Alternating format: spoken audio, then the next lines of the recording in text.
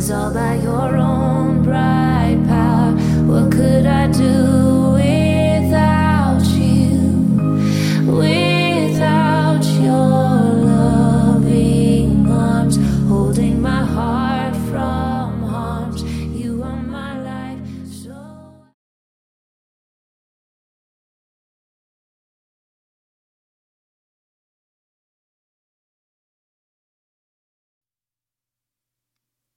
Well, hello and welcome. My name is Rachel Amadei. You are listening to the Spiritual Exercises. I hope you're having a good week. This particular topic that we're going to cover today has been on my heart for a long time. But, I just wanted to quick review for those who might be new to this podcast.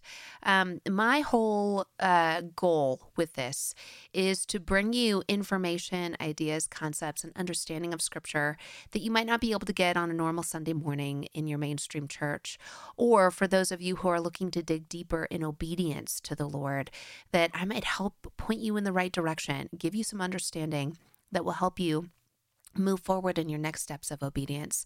My goal is to push the mainstream ideas a little bit and to challenge believers to actually think deeply about every aspect of their lives, because God is in the details.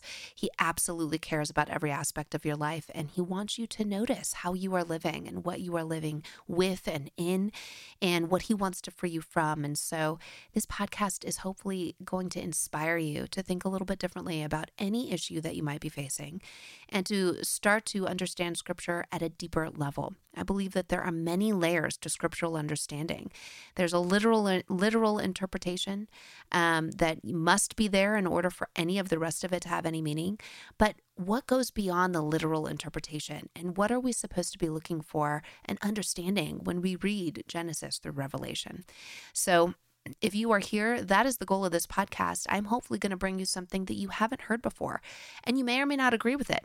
But the point is that I will challenge you scripturally to chew on it and to actually look at what the Bible has to say about these different topics and really begin to ask the Holy Spirit to lead and guide and direct your learning. And I love that concept, by the way, that we often so much rely on pastors or people that we regard as spiritual leaders to direct our learning. And we often forget to ask the Holy Spirit to direct our learning. But you guys, as I've said many times in this podcast, my time with the Lord on the Sabbath has been so treasured, so cherished by me, because God shows up and the Holy Spirit shows up and often teaches me things as I read the Word that I did not know previously. And then through many other teachers, I'm challenged to see the Word differently. And I go and test it against the Scripture. Does the Scripture actually say this? What about the original language? And I'm not talking about Greek, because I'm talking about Hebrew.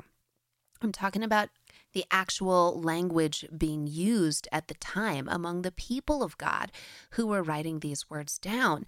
Now, a lot of historians debate on the times of Christ and whether or not they were using Hebrew. There is plenty of new evidence that Hebrew was not as dead during some of these time periods as people believed, that they actually were speaking Hebrew. And that would make sense given the fact that the Old Testament was written in Hebrew. And we get to see that through different styles of writing, understanding how the languages work. But we know that the original language of Scripture, and now we may not have all the original writing, right? We don't have the original pronunciation. We don't have all the original meaning, but we sure do have a lot of it.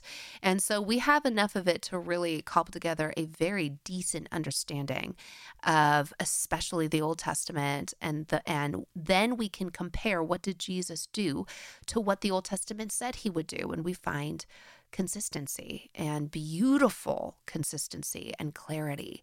And so we dig into the Bible at that level, you start to see how miraculous it is.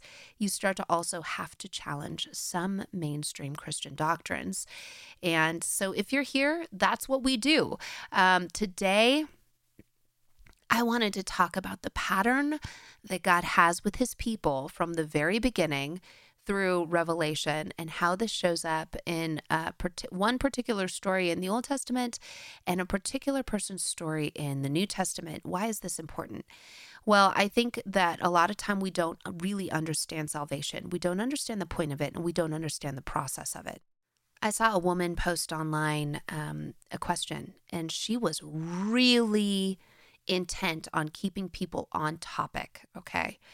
And her question was this: she said, I don't understand why Jesus had to die. Why did he have to die as the process for a relationship with us, as the process for salvation? And people kept on saying things like, well, the wages of sin is death, and he paid the price for our sin. She's like, yeah, but why did he have to do that? Right? She made people stay on topic, and no one was answering the question. And I had to sit and think about it, and God immediately brought me the answer through one of my favorite teachers, but the reminder of the real reason God absolutely had to die on behalf of all of mankind. Now, I talk about this in my book from the perspective of what we understand about science and DNA and RNA and building a body, that, the DNA, the spiritual DNA of mankind had gotten messed up with the fall. And that in order to be in God's presence without being destroyed, in order to be unified to him, we had to have our DNA restored. Now, the only way to do that, to restore mankind's DNA to its original settings, it has to be through mankind, right? You're not going to put pig's DNA in there and restore mankind to its original settings. And you're not going to put just God's DNA in there and be able to restore us to our original settings. A man has to be restored to the original settings. And so I talk about that through the science of understanding DNA and RNA, and the Bible actually plays this out, this relationship between DNA and RNA and building a body. The Bible plays this story out. The story that you see in your body, it's played out in Scripture. Very interesting. But there's another very simple answer as to why Yeshua absolutely had to die on our behalf, and that is because of the covenant that God made with Abraham. If you recall that Abraham was in his tent one night, and he comes out of his tent, and an animal has been flayed. It has been cut into two, and the two halves, the pieces of the animal, are each laying down on either side, basically creating a walkway in between them. This is ancient covenant talk, by the way. So a covenant is different than a contract or just a regular agreement. A covenant is lifelong. That's why we talk about marriage as a covenant. It's a lifelong commitment. The terms are forever. And so there's not a time limit on it. There's not a sunset date. This is not like a business contract. This is a covenant. And so an ancient covenant was lifelong, the penalty of which could be death if you broke that covenant. But what you recall from Abraham's story is that God wanted to make a covenant with Abraham to give him descendants as numerous as the sands of the sea. This is a spiritual discussion, by the way, right? Spiritual descendants who will have a physical presence on the earth, but spiritual descendants. And God knows that Abraham's lineage is not going to be able to keep this covenant. So what does God do? Instead of having Abraham walk through the pieces and meet him in the middle, God walks both sides. He walks all the way across the pathway that he has made. Basically, speaking covenant language, God says, I will keep your end of the covenant for you. So I'm going to keep both sides of it, which means that the requirement for you to be in covenant with me is that you have to die. I'm going to do that on your behalf. This is really a fascinating moment, but because God is perfect, when he makes a covenant that is lifelong, he keeps his covenant. And so through the law, we know that a death had to occur in order for us to be united with the Lord. That is, the wages of sin is death, right? But also the only way to reunite with God is through death. And the only way for God to remarry his original bride, according to the laws of Moses, was through death. And we've gone through a lot of this stuff, by the way, in previous podcasts. You can go back and listen to this. But God says, I'm going to do this for both of you. And because he made that promise, he had to fulfill it through Yeshua. And so that is why Yeshua had to die. It is because of the covenant that God made. Interesting, right? Covenant is so important in Scripture. But anyways, that's just one piece. I was thinking this week about how little we really understand the salvation story, and it's because we have not studied in depth nearly enough Genesis through Deuteronomy, because that is where the salvation principles are laid out for us. And so I want to go to Deuteronomy in Deuteronomy, basically what you see is Moses recounting the story of the children of Israel being saved out of Egypt, being brought into the wilderness, and the journey through the wilderness and what happens to them. Moses recounts the tale, and he recounts it kind of in his own words this time. And so it's a different kind of recounting. It's a retelling of the story. And what you see is that the Lord God had saved Israel. If you recall, Israel was enslaved in Egypt. Israel was not an army. They did not have their own nation. They were slaves. Not only that, but because they had been slaves for so long, they had a slave mentality. And so if you think about the position of the Hebrews in Egypt at that time, they could not have saved themselves from the Egyptians. So think about this. God rescued them of his own power. They had no power of their own to rescue themselves. And so all of those miracles that we see take place, it is God showing off how he is the one, it is by his hand that they are saved. We see this concept repeated time and again with Yeshua's salvation. This concept is that, hey, you were saved not of your own power. You could not have done it. You were a slave and you were in a cage to the law of sin and death. You had no route. You could keep the law perfectly and you still would not gain the DNA necessary to be rescued out of that cage and to be united with the Lord again. And so there was only one way. Yeshua, by his power, by his miraculous works, he is the one that saves us. So we see that, right? We see that happen in Exodus. And so the Lord saves Israel and takes them out of Egypt. They are now free from that cage. But the next thing that happens is really important and interesting. They cross the Red Sea. Now, ancient Hebrew, ancient rabbis and scholars all agree this is a baptism.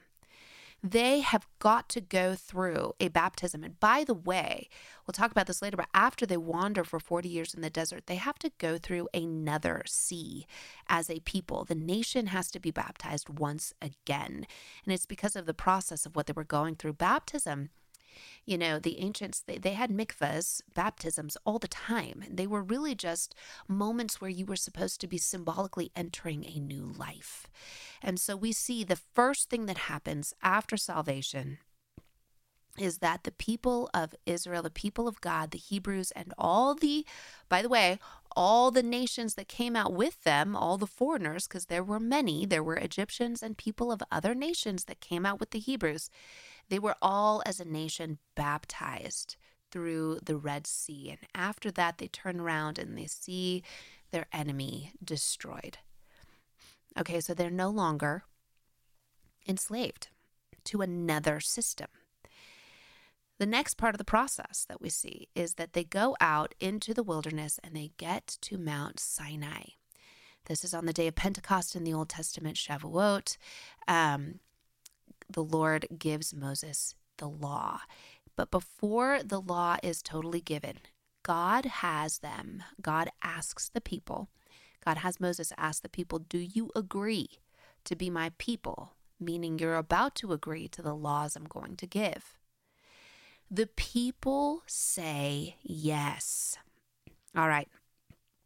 So here's this interesting moment where the people say, yes, we do want to choose to be your people. We will be your chosen people. We want to follow you, which makes sense. Look at the amazing way that God had rescued them and saved them. Look at the work that God had done on their behalf. But they had to, in this moment, accept what God was offering to them, which was a relationship with him. They had to say yes. So, and they do. They say yes, okay? So there's a recognition God saves them, not of their own accord, okay? Then they are baptized, right? They are baptized into hopefully a new life. And then they are asked if they want to agree to God's terms. Are you going to be obedient to me? Is the question here. And so they agree. But as we all know, the story goes, they rebel almost immediately. They get afraid, they get distracted by how the Egyptians were worshiping their gods, and they go back to patterning what they knew from their slavery mindset. They go back to that mindset, and they are sinful. And because of this, God has to punish them. And then when they go take a look at the promised land, they get a bad report back, and they all believe the 10 spies who give the bad report and not the 2 spies who give the good report. And they get afraid, and then they sin again. They speak against the promises of God. They speak against what God wants to give them. They become distracted. They want the world. They want to go back to Egypt. They want their slavery. And so God puts them in basically a timeout or a learning curve, right? A learning process. So they have to stumble through the wilderness for 40 years. They have to stumble through and learn what it means to really trust the Lord and obey him. And, so if we go to Deuteronomy 3, it says, defeat of Og, king of Bashan. Now, you recall, so when they finally get back to the land and they're actually ready to go into the land, they have to overcome a couple of peoples that are in this land that God promised to them. And what's interesting is on the way, God says, do not touch the land that I gave to Esau, and do not touch the land that I gave to the descendants of Lot. That is not your land. Okay, so they're not plundering all the way to Israel. They actually are very careful with all the peoples that have land that God has given those different sets of people. But when they get to the land that God had promised to Abraham, the land that God had said would belong to his people, they do have to kick some of these people out. And you're going to see why here in a second. So I'm going to read from Deuteronomy 3. Moses is speaking. He says, next we turned and went up along the road toward Bashan. And Og, king of Bashan, with his whole army, marched out to meet us in battle at Edrei. The Lord said to me, do not be afraid of him, for I have delivered him into your hands, along with his whole army and his land. Do to him what you did to Sihon, king of the Amorites, who reigned in Heshbon. So the Lord our God also gave into our hands Og, king of Bashan, and all his army. We struck them down, leaving no survivors. At that time we took all his cities. There was not one of the 60 cities that we did not take from them, the whole region of Argob, Og's kingdom in Bashan. All right, so who is King Og? Well, if you study Douglas Hamp's work at all, you are going to see that this word Og goes back to basically just the concept of death. It says King Death. The area of Bashan has a hieroglyph in it that is like a giant, you can see it from satellites, a giant snake dragon. This is the area of the snake dragon. This is an area where they did lots of sacrifices to demons. It was a very evil place. The people there were evil. And King Og was like Goliath. He was likely 15 feet in height, likely regarded as a god himself. And because of the place, the Bashan, which is the highest mountain in the area, it's likely this is where the enemy had many of his minions, because it's a high mountain, and the Bible says that the enemy wants to be worshipped in the high places. And King Og definitely was either a worshiper of or joined and united to the ancient Hasatan. And so this is death itself. They are facing down 15-foot giants that are named Death. And God gives them the victory. So let's think about this process. What happened here? God saved the nation of Israel by his power. He baptized them. He brought them to understanding how to be obedient to him. And as they become obedient to him, they become overcomers of death. Do you see the pattern? Do you see the story? We see that this is exactly the process that God takes his people through in the New Testament, and I think you can see it in the story of Peter. So, the Lord calls Peter. Now, what did salvation look like to them? This is a time period in the New Testament where It was Jews that were following Jesus. They all believed in the God of the Bible. This was a society that was based on the Bible and the God of the Bible. So they already likely had a belief. They respected rabbis. So when a rabbi called them to serve and to follow, it would have been an exciting moment for them. Peter is called by a rabbi, the greatest rabbi, Yeshua. And he says, yes, I want to follow you, right? So Peter already had belief in God. And Yeshua knew that he was going to save Peter, give Peter the opportunity to be united to God forever. And he knew that what Peter would do, who Peter would be. I think, the disciples were chosen by Yeshua specifically because of what they were going to they were going to have to face down some great evil and some great hardship in order to spread the message. So, of course, Yeshua chose the right people for that job. That term elect in the New Testament, this is one of those times when elect could be used as, hey, I'm just choosing the right people for the right purpose right now. Not salvational, just a choice, okay? So Peter's chosen, but Peter struggles a bit, right? Before Yeshua is crucified, we know that Peter denied him 3 times. Peter was not ready to sacrifice on behalf of the Lord in that moment. He was scared, like the Israelites were scared when Moses was gone. When Moses, their leader, had left, they were terrified and they immediately turned to another God or another option. Peter turned away from Yeshua in his moment of fear there, but he learned something. We see Peter needing a redirection quite a bit. Acts 10, the entire situation with Peter's dream, where God basically concludes the story by saying, listen, you cannot call people unclean. People are not unclean. Stop treating people like animals. They're not like animals. Animals you can call clean and unclean, and you divide them by that. You know what you can eat based on whether they're common and unclean or whether they're clean animals. But people are not like that. That's not how I view people. Stop calling people unclean. And it's because the Jews at the time regarded people the same way they regarded animals. They were treating people like they treated animals. They were calling people common and unclean.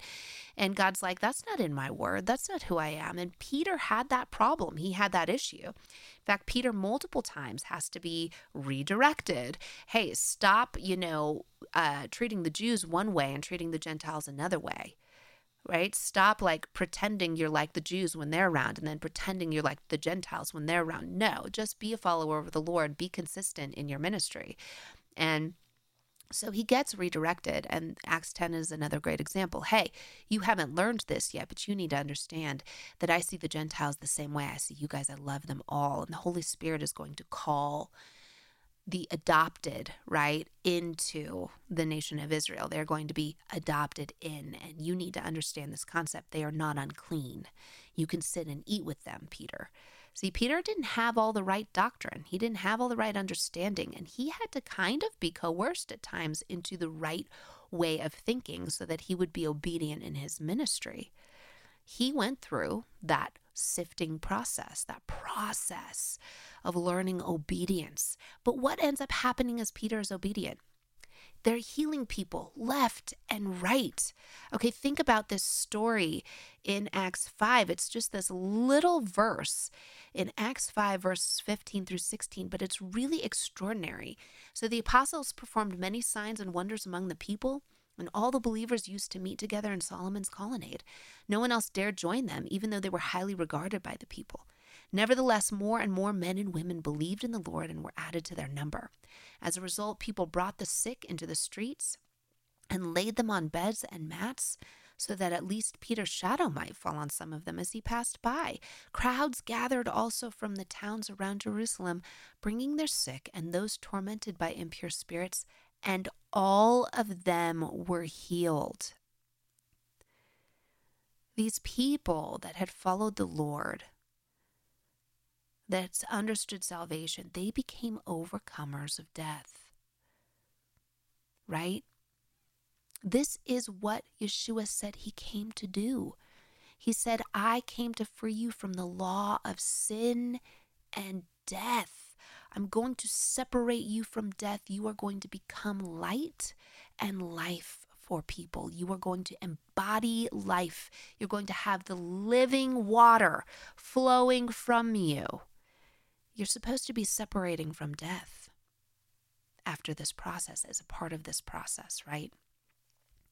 This picture, this storyline takes place time and again through Scripture. This is the process. And so I wanted to point that out because I think a lot of believers do not read the Bible with the cyclical view that God has. We know that time is not linear. In fact, over and over and over, the greatest scientists, including Einstein himself, time has a cyclical nature. Okay, it's moving forward, but it's moving forward in circles, in cycles. The Bible says this. God already told us this. Should not be news. If you read the Bible and understand it, what Einstein has said and what scientists today say about time should be old news. But we are so Greek and Western in our thinking, we constantly think of time as linear. But time is not linear, and the Bible doesn't describe it linearly. Things come back around time and again in cycles. The 7-day cycles, right? The Sabbath cycles, the feast day cycles, the moon cycles, right? All of these things are putting us on notice that time is cyclical. And we are supposed to be paying attention to God's days and times because He's building something in the time dimension, which now, because of what we're discovering scientifically, we know is possible. So when you're in those right spaces and right places, like the Sabbath day in your timeline, you are possibly in those moments able to join all of God's people in history because you're in the house at the right time. And because there is a dimension in which God is building a house, is building a space in time. I know it's a strange concept, but the more that you look into the science of time, the more you realize this is true. Time is kind of like a slinky. It can feel longer, it can feel shorter. God can mess with how it operates in that regard, but it's most definitely cyclical. And so you see cycles of things happening in Scripture. And the cycles of how God works salvation and obedience in His people happen time and time again. We're supposed to have known this story from the beginning. Hence, in John 5, when Jesus said, if you had understood Moses, you would know what I was doing. But you don't know Moses, and so you can't possibly believe in what I'm doing. If you don't believe Moses, you don't believe in Jesus. This is such a hard truth that Yeshua teaches, but it's because He showed you what He was going to do right there in Genesis through Deuteronomy. He gave you the whole layout, the entire plan, the whole plan of salvation, the whole understanding. And so if you believe Moses and you believe that God wants you to understand, you are not saved of your own power, but that you are asked to be obedient and you have the ability to agree to relationship with God or not. But that if you agree to relationship with God and you let Him discipline you and direct you, you get to overcome death. You get to be in relationship with the God of the universe. Again, salvation not of your own power. You could not have done it. You could not have gotten yourself out of that cage. God, the power of the cross saved everyone, everybody, right? Everybody has the same opportunity to leave sin and death. Some people understand that and choose it and love God, and some people don't. God doesn't force Himself on people. That's rape. That's not relationship, right? But He does offer this gift. Hey, I saved you. I did this for you for free. Do you want it? Do you want this? Do you want this life? Right? And so it is, it's an extraordinary way to approach how you read the stories in the Bible, and to understand how this operates time and again, and to know when Jesus said, you have to believe Moses to believe me, He meant it. He was serious. And you're going to see patterns of who Christ is throughout all of the stories in Genesis through Deuteronomy. You're not going to be able to escape who he is if you go study that well. It's why we're all glad that the Jews missed the Messiah, because through that route, God brings in the whole world. But also it's shocking that the Jews missed the Messiah because they knew Genesis through Deuteronomy way better than we do. In fact, they were much better Christians than we are. I guess the word wouldn't be Christian, but they were much better believers than we are. I mean, they followed the laws of God, but they still missed the Messiah. It's really interesting. So you guys, I just wanted to bring that to light for you so that as you're reading your Bible, you start to see the cycles and the patterns of God, and you see this understanding of the salvation of God's people and the process of training them up and making them into his likeness, making them more like him so that they can inherit the fullness of the blessing. Remember, those who were disobedient in the desert, it doesn't necessarily mean that they went to hell, right? I don't know what happened to those souls. We don't know. We don't get to judge those. But what it did mean is they missed out on the blessing. They didn't get to enter the promised land. So there's a whole generation of people that didn't get to see the promised land. They didn't get to have that space with the Lord. So they lost blessing because of their disobedience. God had still saved them, right? They just missed out. And it does make me reconsider too. Like, I continue to go back to my series on hell. You know, in heaven, and I bring this up in that series, I think that there are different types of people in different locations. Not everyone, I don't believe at least that everyone will be the bride of Christ. I don't think the entire church is going to be the bride. I think some people will have earned that position, and it's a special position. And some people get to go into the wedding feast, and then other people don't. And they're outside, and they're upset, and they're missing out. They are unhappy that they've missed out. Okay, this kind of reminds me of the disobedient people in the desert who missed out on entering the promised land. There's lots of ways, you know, there's implications in there. And I'm not saying that that's exactly right, that I've gotten it right there. But think about it. Think about what it's teaching you about how God views all of this. And so I just want to reframe salvation and the salvation story for you. I also want to, especially through the story of Peter and others that we see who have to go through this process of learning obedience in order to become more like Christ and have a more powerful ministry. If you've made mistakes, but your intent is to follow Jesus and you're working on that, it's okay. Some people beat themselves up more than God wants to beat you up, right? God's like, hey, I want to pull you out of that, and I'm excited to see your growth, and you're like stuck in your sin and stuck in your shame. And, you know, I don't see Peter doing that. Peter regretted, obviously. He was remorseful over denying Yeshua. I mean, I think he was probably horrified at himself. But he used it to spur the rest of his ministry. He didn't stay there in a place of just shame. He continued to be a powerful minister on behalf of the Lord. He kind of said, no, never again. I'm going to do the work of God. And every time that God redirected him, as in Acts 10, he took the redirection. So he was wise. You know, according to Proverbs, that's wisdom. Give good instruction to a wise man, and you've, given them life. And it's a treasure. Good instruction to a fool, right? You've just wasted your time. A wise person will take that redirection, will take the Lord's instructive process, will take God's requests of obedience, and will say, okay, I'm on to learning the next thing. I learned that the hard way, or I was doing that wrong, or I saw that wrong. I'm wrong. I'm going to change. That is the attitude we need to have towards our Lord and Savior in regards to obedience in order to become overcomers on the earth, right? So again, I hope this has kind of helped inspire your process. You're in process. You're being made. What a beautiful place to be. And it's not done yet. You still have breath in your body. God's not done with you. The next moment is a perfect moment with no mistakes in it, and you could do amazing good in it. So let this be an encouragement to you and also hopefully a reminder to you of how God is operating and working out salvation in our lives as believers. Many blessings to you all. I will be back till next time.